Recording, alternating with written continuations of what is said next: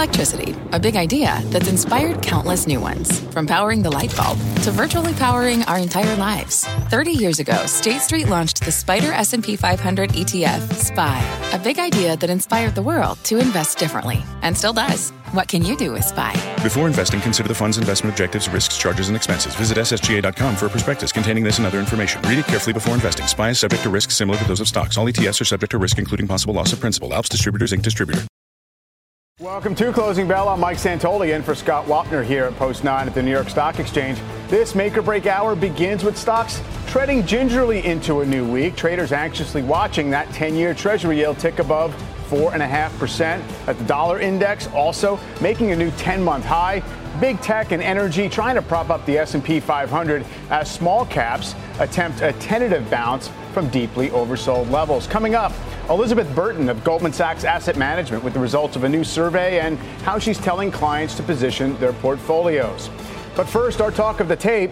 Is this still just a standard September setback in the indexes? Or do the breakdowns below the surface and the rout in the bond market mean the bulls are losing the benefit of the doubt? Here to discuss that is Brian Belsky, Chief Investment Strategist at BMO Capital Markets. Brian, good to talk to you. How are you doing? Thanks so much for having us. Just a normal September in our book. Well, this is it, right? So by all appearances, if you I guess sort of pan out, that's what it looks like, right? 6% off the highs. It started right on cue as August got underway. So we needed something like this, maybe predicted it, maybe should have expected it if not. On the other hand, if I look at cyclical stocks starting to struggle, the general market unable to really look beyond what's happening in the bond market, equal weighted S&P maybe breaking down a little bit too, that doesn't cause you to rethink it? No, it doesn't, Mike. You know, you and I go back a long ways, back to the 90s. And unfortunately, the majority of institutional investors have maybe been in their seat 10 or 15 years, so they've never really seen this. We really think this is all part of kind of returning back to normalization. If you go back to 1950, when you have a return in the markets of over 15% through August, you typically have a very strong end of the year around 4%. I think 4% is the magic number. The 4% is the average fourth quarter return since 1950. 4% is the average return when you see a negative September. So I think that's going to end up what's going to happen. I think as I go around and talk to clients, Mike, institutional clients are underperforming. Long only missed the January, February initial move in the markets. Hedge funds are dramatically underperforming because they've been so negative most of the year. And obviously they love this action in September. So I think earnings have come in and they've been pretty solid. And I think third quarter earnings are going to be pretty good as well. So I think we have a pretty decent chance at a liftoff. And history shows that it's pretty normal to have a liftoff, especially considering how strong the first 8 months of the year were. Right. No, everything does line up. If you're going to be kind of combing through the archives and saying what other situations match up to the market experience of this year, it's generally pretty encouraging. I guess the only question is, in July we had a pretty solid consensus that a soft economic landing was very likely, and people seem to be positioned roughly accordingly. Now, it's a little bit of doubt creeping in, or maybe a lot of doubt creeping in. Do you think the economy can handle what 7.5% 30-year mortgage rates and, oil prices at $90 a barrel can throw at it? I think so, because first off, on oil, it's demand outstripping supply for the first time in a long time. And I think coming off of what we had a very strong summer in terms of people traveling, and it's really a supply issue right now trying to match up with demand. Now, we'll see what happens a year from now. When you kind of look out and plan how, when you're building out on the corporate side, I think that energy cost is going to be going down next year. That's number one. In terms of the economy, look at how some of these consumer stocks have actually held in there quite nicely. And I think heading into the holiday shopping season, I think there's going to be some very strong have or have nots. It's going to be really the online side's going to do really well, high end's going to do really well, and kind of the lower end, kind of the consumer staple-ish type consumer stocks, and that would include Costco and Walmart. But on the online side, we think Amazon is primed, not to catch the pun there, to really rebound. Remember, Amazon had a tougher year last year, so we think Amazon's actually quite well positioned heading into the holiday. Does that go for other stocks in the Amazon category? By that I mean, the $500 billion and up kind of consensus favorites among the growth companies, the Magnificent Seven, whatever you want to call it. Because as much as they've come in off their highs, they haven't really surrendered any relative performance to the average stock since the top of the S&P 500 in late July. They really haven't, and that's a wonderful point. So you kind of go back to this term normal. We've seen quote-unquote normal corrections in these stocks, and I think it's quite healthy. These, what we would like to call them, the consumer staple-ish type tech, meaning Apple, Microsoft, Google, Netflix. We've had really healthy kind of pullbacks and opportunity to, I think, add to positions, kind of core positions over the next 3 to 5 years. In terms of the high multiple names, even some of the forward multiples on NVIDIA and like are looking more attractive. We've said all along that you want to kind of be more growth at a reasonable price and map up a high multiple name with a lower multiple name, especially in the semiconductor space. And I think that's what's really going to help portfolio positions and more of this kind of stock picking going forward. Yeah, seems like not all boats getting lifted, even if things turn out to be not so scary in the economy. Let's bring in Bryn Talkington of Requisite Capital Management and Emily Rowland of John Hancock Investment Management. Bryn, of course, a CNBC contributor as well. Welcome to you both. And Bryn, I guess the big question is, as we set it up before, if this is a normal pullback, when would it become something a little bit more scary, whether it's because of what's going on with bonds or just the market action itself? It's a normal pullback, and I agree exactly what Brian said. This is setting up. We invest based on probabilities. I think when you study history, that's what you have to do. So far, this is like a regular, healthy pullback. I think from July peaks were about 5.8% off. But really now you got to start looking at technicals. And so I think technicals start to take a more front seat because the fundamentals, really, we're not going to get new fundamentals until earnings come out and be able to re-rate or requalify what these valuations should be. And so, for the NASDAQ, to me, which is important to look at, because as the 2 and 10 continue to go higher, especially the 10-year, those previous ceilings of 5 and 4.25 are now the floor. Well, the derivative to that, Mike, is now the NASDAQ is under pressure. And we all know pretty much the tech stocks in aggregate are about 40% of the S&P. So you want to see that 4350 on the S&P. I know intraday we can move around, but you want to see us close above that. But on the NASDAQ, we're below the 50-day, we're below the 100-day. And so if you look at the QQQs, I think the 200-day is at 328, that's like a bungee jump from here. So I think you need to see a catalyst for that to happen. But right now, I think as a trader, if I were trading, I would want to be patient. I wouldn't be putting on new trades right now just because the S&P from that July high continues to make lower highs and lower lows. And so you want to see some settling out, I think, of rates to start getting a base before you could put on new positions as a trade over the next 3 or 4 months. Yeah. And Emily, I mean, whether in fact the market does kind of hold these levels and whether it's just kind of going through a normal turbulent period, it seems as if investors are trying to struggle with exactly what the economic impact is going to be of the Fed's current stance and really how strong the recovery has been right now. Did anything change for you, Emily, yet last week with the way the Fed positioned its outlook for rates staying high for longer? Yeah, not really. I mean, we saw Chair Powell come out with a hawkish hold and sort of taking the cuts off the table and leaving the door open to more hikes. I don't know that it much matters from here, whether we'll see one more hike or not. I think the damage has been done. We've just seen the Federal Reserve over the last 18 months raise interest rates to the highest extent in the shortest amount of time that we've seen in modern history. And we all know that there's a lagged impact of Fed tightening. We haven't yet seen that bite the economy yet in the form of the unemployment rate going on and more cracks in the labor market. But what we see happening is that the cost of capital goes up and up and up every single day. It's amazing to watch the 10-year Treasury yield today back up 10 basis points on basically no news whatsoever. We're also at the same time seeing inflationary pressures receding and revenue growth coming off record lows. So what we expect to see happen from here is that companies are going to need to start defending their margins. And we'll learn more about this in earnings season. And of course, the biggest cost most companies have is labor. So we eventually think that the lagged impact of Fed tightening will tip the economy into recession, will cause those cracks in the labor market to form, but we're just not there yet. I do think that rates rising to this extent is certainly spooking equity markets as of late. Yeah, and it's interesting. We should listen to what Austin Goolsbee, Chicago Fed president, said this morning on Squawk Box about the current stance, or his current thought about how long rates might have to stay up here.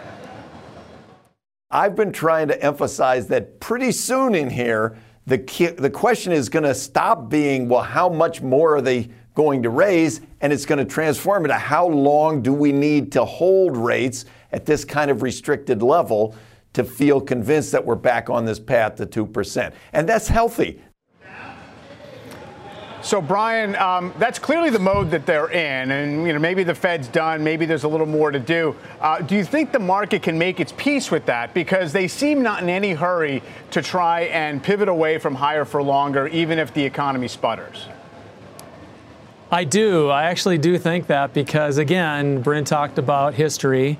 What's the 10-year average in terms of the rate over the last 50 years? 5%. Again, we've reared an entire generation of investors that think that stocks can only go up if rates go down. Actually, no. And the risk return, if you take a look at standard deviations, and the risk return ratio is actually better when rates are higher. That means the economy is still pretty good. So I think this recession camp, the waiting for Godot recession, is more of a primrose path than anything. And we're in the camp of the rolling recessions already happened in terms of all these other industries and sectors. And now we're going to go back into picking asset classes in sectors. And we think small mid caps are going to be a big part of that. Because if you take a look at the public small mid-cap areas, these companies are in amazing condition with respect to balance sheets, cash flow, and earnings, and we think that's really the lost gem for the next 5 years. Bryn, it's an interesting thought because you can look at this market and say, it's been kind of uneven. It's been maybe dominated to the upside by the mega caps. And then if people start to get concerned about the economy, you look and say, well, most stocks haven't really participated. They look cheaper than the indexes. Does that mean it's opportunity, or the smaller stocks giving you implicitly a macro warning? I think the smaller stocks are following their playbook. I think to Brian's point about small caps, I think you would want to look at individual names, but playing like small cap or small cap value, I would still want to avoid, because what sector, if you look at like cap weighted, is most susceptible to rates? Well, it's smaller companies. And so those have, balance sheets that actually are much more susceptible to cost of funding, and as well as in addition to how strong or how weak the economy is. And I just feel that we still want to be very defensive. We like materials, energy, which is not defensive at all, by the way. We like technology, but I think that as a sector, and just as a whole, I just still struggle that we've had 13 years of zero rates. So while Brian may be right that the average 10-year is 5%, we've had no time in history, not even after the Depression, where you had zero rates for 13 years, and we had QE 1 through 5, and then now that QT is coming off. We don't know how that mosaic will actually rear itself. And I do think when people go to transact, anyone, whether it's a company or individual, that when you go transact at these higher rates, it just costs so much more. And so I think we're going to continue to have the economy weaken. Yeah. Maybe nothing breaks. I think something ultimately will break, though, Mike, from having rates this high, because I'm not so sure that SVB was the last one to have a poorly managed balance sheet. And to me, those are the biggest risks. But you want to stay invested, because you can't invest for an exogenous event, but I definitely think they're out there in the market that people should be aware of. Yeah, as people are currently celebrating the 25th anniversary of the long-term capital management meltdown, we are reminded you can't usually predict these things too detailed. Emily, though, one of the points some of the economic optimists have been making is not just, well, look, rates are higher because the economy seems like it's better, but also the defensive sectors of this market have not really outperformed. And so the equity market itself is not necessarily hunkering down for bad times. What would you say to that? Yeah, this does actually feel like a little bit of a 2022 flashback right now. We're starting to see defensive versus cyclical trade perking up a little bit, defensive showing some signs of life here after lagging materially so far this year. And you're seeing some of the same macro factors influence markets. You've got a stronger dollar, you've got higher rates. We actually see a big shift coming in consumer behavior as we think about 21% credit card rates. We have housing affordability, the lowest or the least it's been in U.S. history. Auto loans at record highs. We think consumers are going to start to make trade-offs. They're going to do the math. And they might not necessarily buy the stuff they want, but they're still going to do the things that they need. So areas like infrastructure, investments, utilities, we think should catch a bid. We look at areas like healthcare that offer defense, they offer quality, some value there. They're trading at a 10% discount to the market. They've got a 20% return on equity. So we do think that there could be some legs here to this relative outperformance of more defensive equities. And to Bryn's point, you want to be invested in this market. You don't want to get overly defensive. We're not suggesting going to cash, but we don't think this is the right time to be reaching for risk. All right. Yeah, healthcare, one of the few areas that are green today. Brian, Bryn, Emily, thanks so much. Appreciate it. Thank you.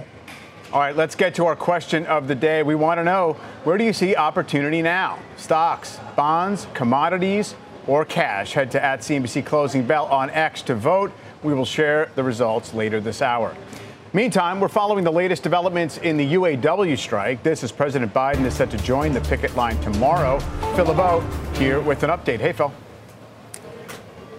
Mike, I think we're locked into a quiet period of sorts. And I say that because I think that we're not going to have anything until President Biden visits the picketers tomorrow. I don't think the UAW wants to step on his appearance before he is there. And maybe we don't have anything tomorrow. Maybe Wednesday or Thursday is really when we see the developments happening next. So with that said, here's the state of things in terms of the UAW strike and where they are. There were active talks, I should say, very active talks between the UAW and Ford over the weekend. There's three big hurdles right now, not just with Ford, but GM and Stellantis as well. Total wage hike, cutting and ending wage tiers. That's where people are brought in at a lower tier, and then they have to work a number of years before they make the top wage. And then there are cost of living adjustments.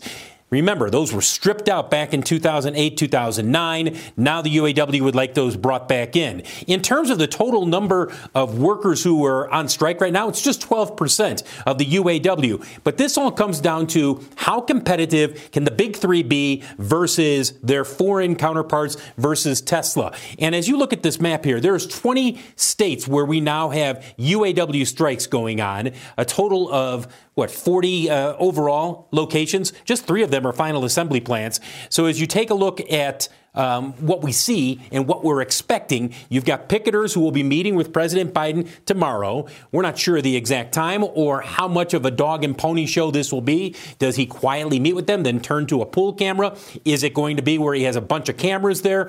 Nobody's entirely sure at this point, but he is going to make it clear that he wants the UAW members to get more money and to stand for their right for collective bargaining. So with that in mind, take a look at shares of GM, Ford, and Stellantis.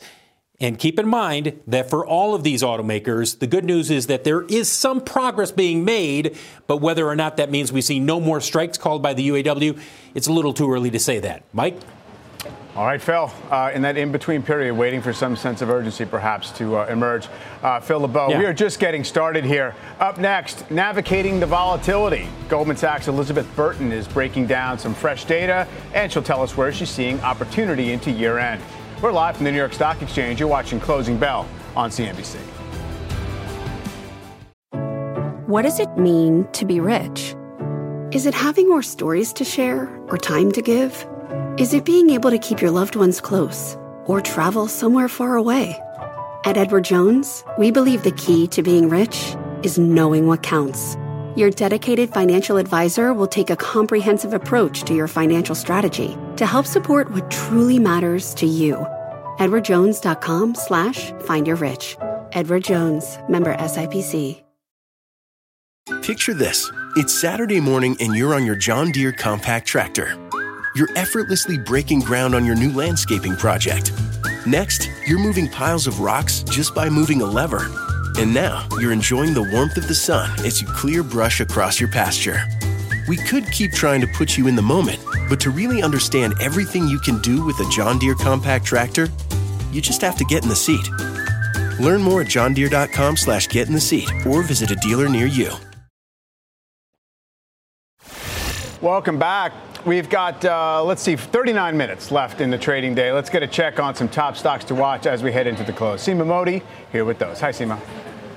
Hey, Hey, Mike, let's start with Williams-Sonoma at its highest level since August of last year after Green Equity investors revealed a 5% stake in the company. Green Equity is an arm of an investment firm, Leonard Green, and the filing indicates that this is a passive investment. Shares you'll see are up over 12% at this hour. And Alcoa trading at its lowest level since March of 2021 after the aluminum company announced that its executive vice president would take over the CEO role from Roy Harvey, effective immediately. Harvey will stay on as a strategic advisor, though through the end of the year, we're seeing shares down about 6.5%. Mike? Seema, thank you. The major averages are closing in on their first negative quarter of the year, with the Nasdaq down more than 8% from its summer high. And our next guest says the setup for stocks could get choppier from here into year end. Let's bring in Elizabeth Burton of Goldman Sachs. Elizabeth, good to see you. Hey, Mike. Good to see you. So we have, as we said, the Nasdaq down 8%. Global index is down at least 6 or 7%, but also bonds are off. Obviously, we know, to say the least. Where does that leave you in terms of figuring out where some opportunities have been created and where there's a better risk reward? Well, what's interesting is we just completed our annual global private alternative investment survey at Goldman Sachs. It's available on our website. We found that investors are actually becoming more constructive on the markets, with at least 90% of them thinking that the markets are stabilizing or improving over the last year. Okay. What's also interesting is in that same report, they think markets such as private markets, private equity can be expensive, and public equity expensive, but they're continuing to allocate on the private market side. They see public fixed income and public real estate as somewhat cheaper. Does that also fit with how you're viewing the world, or how you at the firm would suggest you should position at this point? I think there are some differences. Yeah. One interesting thing from the report is that investors are much more bearish on the Eurozone, but some of the opportunities we see for diversifying your portfolio could be in the Eurozone. For example, as you know, tech, healthcare can be cheaper there. There's also some selective value plays there that we like, European banking sector, energy stocks, et cetera. So there are some things in the survey that don't quite match with what we're seeing on the opportunity side. What's your take on just how asset markets in general are digesting this change on the yield front? Whether it's going to last a long time or not, the cost of debt has been going up. You're seeing hurdle rates rise. Cash now pays you. Does that change the landscape in a fundamental way? For me personally, and I've been very repetitive on this, I think one of the things that investors should consider in this rising rate environment, and in particular on the fixed income side, is the question that I keep getting from investors is, when should I add duration back in? What should I do with fixed income? And if we're in an environment where inflation remains sticky and high and the correlation stays somewhat positive between bonds and equities, it doesn't necessarily mean that you shouldn't still shy away from fixed income. There are still positive benefits to adding fixed income into your portfolio, especially at these levels of interest rates. But it also means that you may need to look towards real assets for other sources of diversification, which we are seeing investors doing. We're seeing infrastructure, we're seeing real assets minus real estate becoming more interesting. So that would be things like commodities or infrastructure or things like that? Sure. So yes, definitely in commodities. And I know one of my colleagues was on today talking about the opportunities in the copper market. Right. Institutional investors, that's a lot more challenging. You don't just go out and buy commodities typically. You can overweight cash to a certain extent. What's one interesting play that I've been hearing lately is real assets that are more digital in nature or have digital components. So like sports franchises or buying into the world of competitive sports. Yeah, people have to range pretty far, I guess, to get non-correlated assets of certain types. If we're back in a world, and I assume you think this is the case, where stocks and bonds are going to move together as they generally did in the 80s and 90s. Well, interestingly enough, based on history, you would actually expect that those correlations might come down over the next 6 months, but they could also stay higher. We don't have total clarity what's going to happen on the long end of the rate range, right? So there could be a period of time where that correlation stays sticky. What's interesting to me is that I thought fiscal year end ends for most institutions in July. We did not see a lot of asset allocation changes, and I thought that we would. So when you want to change your portfolio, you just go out and do it, right? You call an audible. If I'm an institution and I want to go out and change my portfolio, well, I might have to go find a new offensive coordinator, and that could take 6 months and get my GM's buy-in, and then they might get rid of me. Right. So it's just a different game. For sure. And just Finally, because you mentioned institutions like, let's say, pension funds having their fiscal year there, I've seen the case made that in general, defined benefit pension funds may be overfunded right now, and therefore they might as well just sit there in cash and fixed income and safe income-producing assets as opposed to adding risk. I think it's going to be challenging for them to just sit there. I think, to your point, I think they might not be changing drastically their allocations. What I have seen happen is totally different from last year. I'm hearing more questions from institutions on can we hedge our portfolio. Reverse 12 months, they were saying how can we diversify within asset classes. Now they're asking what do you think about a total portfolio hedge to limit our exposure to a massive market drawdown. All right. Sounds pretty attractive if you can pull it off. Elizabeth, great to see you. Thanks so much. Great to see you too. All right, up next, Amazon's $4 billion AI bet. Shares of the tech giant moving higher on the news. So how might this big move in the artificial intelligence battle impact Amazon's bottom line? We'll hear from a top analyst after the break. Closing Bell will be right back. This episode is brought to you by AARP. 10 years from today, Lisa Schneider will trade in her office job to become the leader of a pack of dogs. As the owner of her own dog rescue, that is. A second act made possible by the reskilling courses Lisa's taking now with AARP to help make sure her income lives as long as she does. And she can finally run with the big dogs. And the small dogs, who just think they're big dogs. That's why the younger you are, the more you need AARP. Learn more at aarp.org/skills.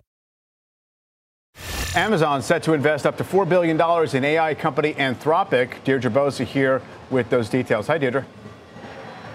Hey, Mike. So this is really the way that big tech is sort of pioneering this shift in generative AI. Largely, it's partnering with some of these buzzier startups in the generative AI space like Anthropic. It's sort of similar to Microsoft and OpenAI. That was a $13 billion investment for an exclusive partnership. Here, Amazon is going to invest up to $4 billion. So it is smaller and it's not exclusive. And keep in mind, too, that Anthropic already has a partnership with and investment from Google. In this deal in particular, though, Amazon is going to be the primary cloud provider. So certainly a win for that cloud business, AWS, and a vote of confidence for Amazon's custom silicon, its custom AI chips, 2 of them. And the press release says that Anthropic is going to be training its models. I guess it is still an open question, however, how much it's going to be relying on NVIDIA GPUs, of course, still the dominant chip in AI applications and AI compute program. But Mike, as we were talking earlier, so much of this shift has to do with compute power, and that is very expensive. So the newer companies, the OpenAIs, the Anthropics of the world, they need to do these partnerships. And I don't know if you've seen this video that was published today by OpenAI, Mike, but the one that actually takes video and chat inputs, you can see how these applications are developing, but it's a bicycle. Someone wants to know how to move the seat, and it's pretty incredible. This is sort of the next iteration of ChatGPT and generative AI. It is remarkable, although I wonder from Amazon's perspective, Dee, what is the message? Is it effectively them telling their AWS clients, like, look, we're going to be right there with whatever you're going to need in this area. We're going to build our capacity. Don't worry about it. Or is there something even on the consumer front that down the road is going to help Amazon? That's a really interesting question because Amazon's strategy so far has in this generative AI shift has been, hey, we're here for the developers. We're not going to worry too much about consumer applications because there's going to be so many models eventually. There's going to be one for healthcare. There's going to be one for trading, et cetera, et cetera. So this deeper partnership with OpenAI, with now I can't say the word. With this deeper partnership, basically says that they're making a bet on cloud. That is Claude, their generative AI language model. So it is getting a little bit closer to the consumer side of things. But in the past, the company has said that there's not going to be one model to rule them all, but it wants to give access to all the developers, all their AWS customers, everything that they can. Anthropic, that's it. I've said it too many times today, Mike. Absolutely. All right, Dee, thanks very much. Here to discuss further is the head of internet research at Evercore ISI, Mark Mahaney. Mark, put this in some perspective in terms of competitively where Amazon sat before with regard to the AI theme and what it might do for them. You know, I like the way Deirdre set it up. This is almost like going back to Microsoft 2 years ago when they were making this internal decision, or it was 2 or 3 years ago, whether or not to invest in OpenAI. They were trying to develop Gen AI technology competencies internally. and they realized that they needed to get outside of Microsoft in order to do that. And I think this is kind of an acknowledgement by Amazon that they can't do it all organically. So there's a little bit of a defensive element in here. The reason that it's probably a positive for the stock is that the company's at least now willing to make these kind of external investments. And look, Anthropic is pretty well known in the AI community and in the VC community too. It's been considered a high quality asset for some time. That's why it's got some of these other investors like Google in there. So Amazon's making an investment. AWS is making an investment, its biggest ever, in an asset that's considered high quality. This should increase the range of strategic and operational options for Amazon. That's why it's a positive. That being said, it sort of feels as if over the last few months, the temperature has come down a little bit, and just in terms of the street's intensity of feeling like everybody has to have some kind of killer app in this world. Microsoft obviously down off its highs a fair bit. Talk of ChatGPT volumes maybe coming off the boil as well. So how much does it matter at this point beyond just saying, look, we're going to participate as things develop? I don't know. Near term, there's a debate, though, as to what's happening, whether we're seeing this kind of reacceleration in cloud industry revenues. Andy Jassy on the last Amazon earnings calls pretty much suggested we would see it. There have been some third-party data points that have been kind of skeptical of that. But the latest checks we've done as recently as this last Friday, it's here. The inflection is here. We've moved beyond the optimization cycle. And now we're starting to we're at a point now where new workloads, including AI workloads, are really starting to boost up cloud computing growth rates. So AWS should participate in that. So should Google Cloud, and so should Microsoft Azure, and a few other small players too. So I think that's kind of the big point for investors. And I think this is just one kind of strategic overlay on that. Well, I particularly like AWS here is that I think the industry is finally starting to recover, and you can get revenue growth acceleration at AWS. This is kind of just the cherry on top of this Anthropic investment. If I could just turn you a little bit to Meta, because they are going to have this, this event, maybe highlighting some of their AI efforts, but also the stock. I mean, it's up this month and a down 5% month for the NASDAQ 100. There's a lot of enthusiasm building among several fronts. How are you thinking about the stock after a 150% gain this year?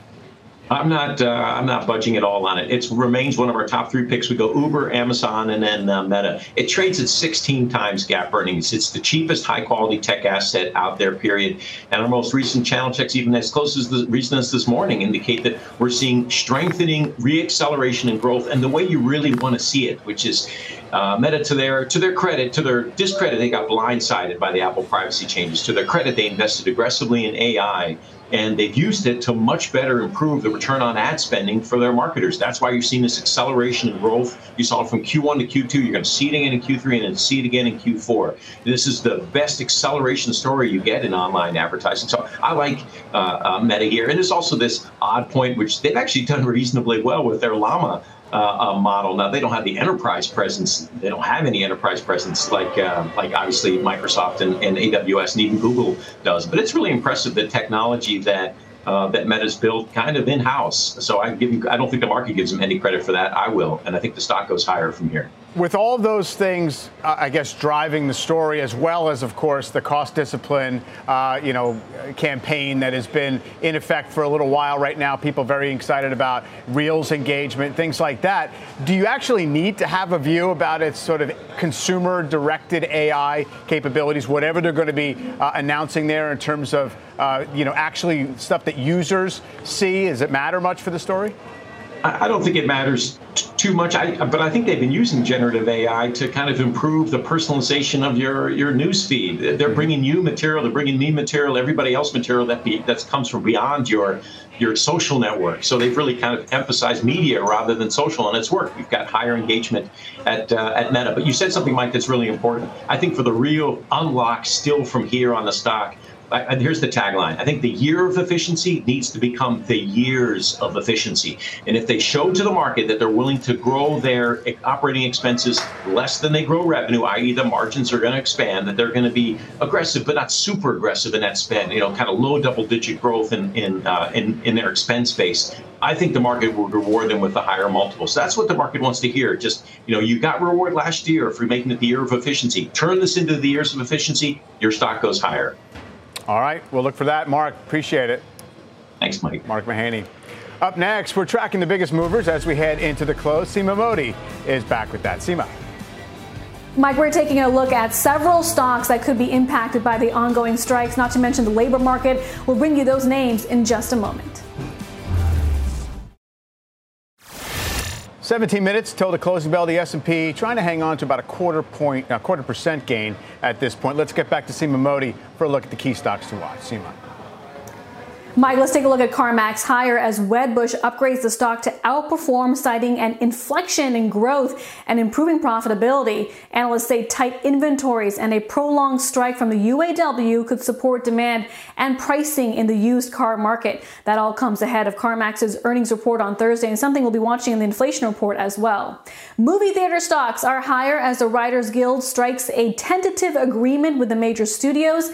AMC CEO Adam Aron said on X, formerly known as Twitter, that the world's movie theaters can celebrate the good news as attention turns to the Screen Actors Guild. Shares of AMC, Cinemark, IMAX, as you can see, all higher at this hour. AMC up 7%, Mike. All right. Yeah, well, that one is known to be the real mover in the group. Seema, thanks so much. Last chance to weigh in on our question of the day. We asked, where do you see opportunity right now? Stocks, bonds, commodities, or cash? Head to @CNBC Closing Bell on X. We'll bring you those results after this break. Let's get the results of our question of the day. We asked, where do you see opportunity right now? Stocks, the clear winner, 44%, cash coming in right behind. So people looking to buy this dip.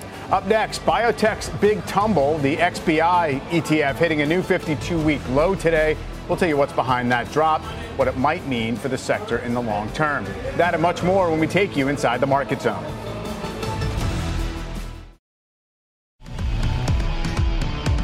We are now in the closing bell market zone. JP Morgan Asset Management's Gabriela Santos is here to break down these crucial moments of the trading day and share her market playbook. Plus, Angelica Peebles on weakness in the biotech space, and Courtney Reagan on why Jefferies is getting cautious on a pair of shoe retailers. Gabriela, let's start with you with your market kind of diagnosis before the prognosis. What's been concerning the stock market, do you think, in the last little while? We obviously see 10-year Treasury yields at 4.55 or so, oil's up near $90 a barrel, and there's a little bit of an undercurrent of anxiety, I guess, that's happening without necessarily an acceleration in the economy. So is that correct? Worry? So a bit surprising to see the 10-year up 10 basis points today. Nothing seems to have fundamentally changed. Yeah. I think for the stock market, really since the end of July, the pop in yields has been concerning. You can see that in the bigger correction in the longer duration stocks, as well as some of the year's winners. But I think in September specifically, you also started to see some growth fears emerge. That's behind cyclicals, down 3.8% versus defensives hanging in there better, down only 1%. And I think it's just this nascent realization that the third quarter is probably the high water mark here for growth. That growth is set to slow from here. That is consistent with a soft landing. It's just that it is slower. It is not blue skies ahead. And there are some building laundry lists of concerns out there that could make for a soggy fourth quarter here. So even in a soft landing, you do land. So there is a deceleration underway. I mean, to what degree do you think the economy is going to be able to absorb it? I think that, to me, is the big question. If the Fed says, look, we think the economy is strong enough, we're in no hurry to cut, we need inflation to come into line, the market seemed to hear they're not going to be sensitive to a slowdown fears that really start to pick up. So I think the ability of the economy to have a soft landing very much depends on the labor market. This idea that you have a normalization in the pace of job growth, but you don't have a collapse, and that you can have a better mix between the demand and the supply side just by lowering job openings at the same time that you have an increase in the labor force participation rate. So far, that's played out, and so far that's consistent with a soft landing, but it all comes back to the jobs market. I think for the Fed, really the view that we disagree with is the path for inflation from here. We think we'll get back to 2% much faster than the Fed seems to think. And as a result, that leaves the door open for rate cuts, even in a soft landing scenario, in a way that's faster than what's being priced in, certainly across the curve. I would have voted in the survey you had previously. Yeah. I would be hard pressed to choose between stocks and bonds, but I would have chosen bonds over cash in that scenario of being very close to peak rates. So you think that would mean that there's value being built up in bonds by this pop in yields and real yields being higher, even if it's to some degree driven by supply, even if it's non-economic factors? I think we don't expect yields to fall anywhere near the kind of rates that prevailed after the financial crisis by any stretch of the imagination. We do think we're in a period where we can have positive real yields of between 100 and 150 basis points. Right. It's just that we're over 200 at this point. Yeah. It seems excessive, especially when I think markets fully appreciate the slowdown in growth, the idea that it's high for longer but not higher for longer, that R-star might be higher but the magnitude is not that far. So we see really a lot of opportunity in this extended sale for fixed income. I was going to say, and that would also imply that the market maybe has overshot in its concerns on those fronts. Absolutely. Yeah. And we would really look at 4.5% in the 10-year as very much a once every 16 years kind of opportunity to lock in yields and benefit from price appreciation. Interesting. And if that were to be near the top, maybe stocks could do okay with that as well. Did want to bring in Angelica on this weakness in biotech. It's been pretty pronounced. A lot of times that's sort of an indicator of investor risk appetites, or maybe there are broader concerns just about whether it's, the pace of approvals or something else going on there. Yeah, Mike, the closely watched SPDR S&P Biotech ETF is hitting a new 52-week low today, and it's now down about 9% this month. The NASDAQ Biotechnology Index is down about 4% this month as well. And that's a stark contrast from earlier this year when we heard such high hopes that there would be a turnaround. The sector has been hit hard over the past few years as investors look away from risk and look towards safer investments, or they go into tech with that excitement around AI. There's another piece of the investment thesis usually when it comes to a lot of biotechs, which is, a certain number of them are going to get bought by pharma companies down the road. Does that activity seem like, it's kind of dormant for now, or is it still live? We've had a number of deals this year. There have been some big ones, the Pfizer and Seagen acquisition, as well as some smaller ones, but that doesn't seem to be changing investors' minds. And one report out today from Stifel talking about this talk from the Fed of higher for longer is really turning people away from biotech, because if there's any long-term investment, it's biotech. And so that's something that people just don't want to deal with. Yeah, that is for sure. It's right there on its lows, that biotech ETF. Angelica, thanks so much.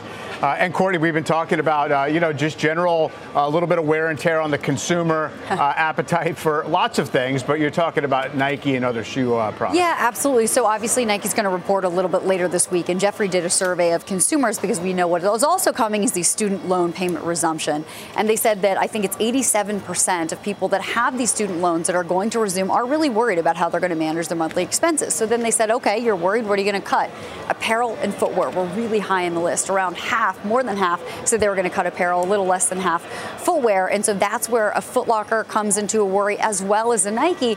And then, of course, you have problems at Nike anyways, because the wholesale channel is a little bit pressured with them buying less inventory. And then 64% of Foot Locker's inventory right now is Nike. So if Nike is weak from other reasons, that's sort of a compounding problem. China continues to be a concern for Nike. It's been okay, not great. So a lot of things weighing on Nike, which then also has a flow through to Foot Locker. And then just generally, we're going to be watching footwear and apparel companies, because it does seem to be an area that consumers are willing to cut back on if they need to when these student loan payments resume. A big part of the Nike narrative has always been, people pay full price. They want the newest stuff. It's a performance culture. It's innovation. It's not just, I need a pair of shoes. Let me go find one. Yeah, is that broken? Absolutely. I mean, I think some of that is starting to at least worry some of the analysts that are studying this, and they're worried about promotions coming in, lowering prices, lowering the average selling price for the shoes that are selling. So the shoes that are selling are more fitness and running, less of the basketball, and those are usually the higher prices. So I think that's a bit of the concern, too, for the margins of Nike. All right. We will see what the company has to say later this week. Court, thank you very much. All right, as we head into the close, we are just about at the highs of the day for the S&P 500, though very modest moves all around. You see the Dow is above 34,000. The S&P 500 up 0.4. NASDAQ has been outperforming. Amazon, in particular, has been an upside leader. And the Russell 2000 up 0.5%. That is the most oversold part of the market, of course. It is still down 11% from its all-time highs. The 10-year note up 4.54%. Right now. It keeps making new decade-plus highs out there, although so far stock market been able to handle it at this point? We also see the volatility index backing off under 17. So it still eludes that trip above 20 that a lot of tactical investors wanted to see before feeling as if the market was due for a durable oversold bounce. As we go out here, NASDAQ up about 0.5%. Looks like S&P 43.38. That's going to do it for Closing Bell. From a flat tire in the city to a dead battery on a distant drive, AAA is partnering with T-Mobile for Business to accelerate response times and get more drivers back on the road fast. Our nationwide connectivity powers location telematics, so AAA's fleet can find stranded drivers quickly while being fully equipped with the in-vehicle tools to have answers when they get there. This is elevating the member experience. This is AAA with T-Mobile for Business. Take your business further at T-Mobile.com/now.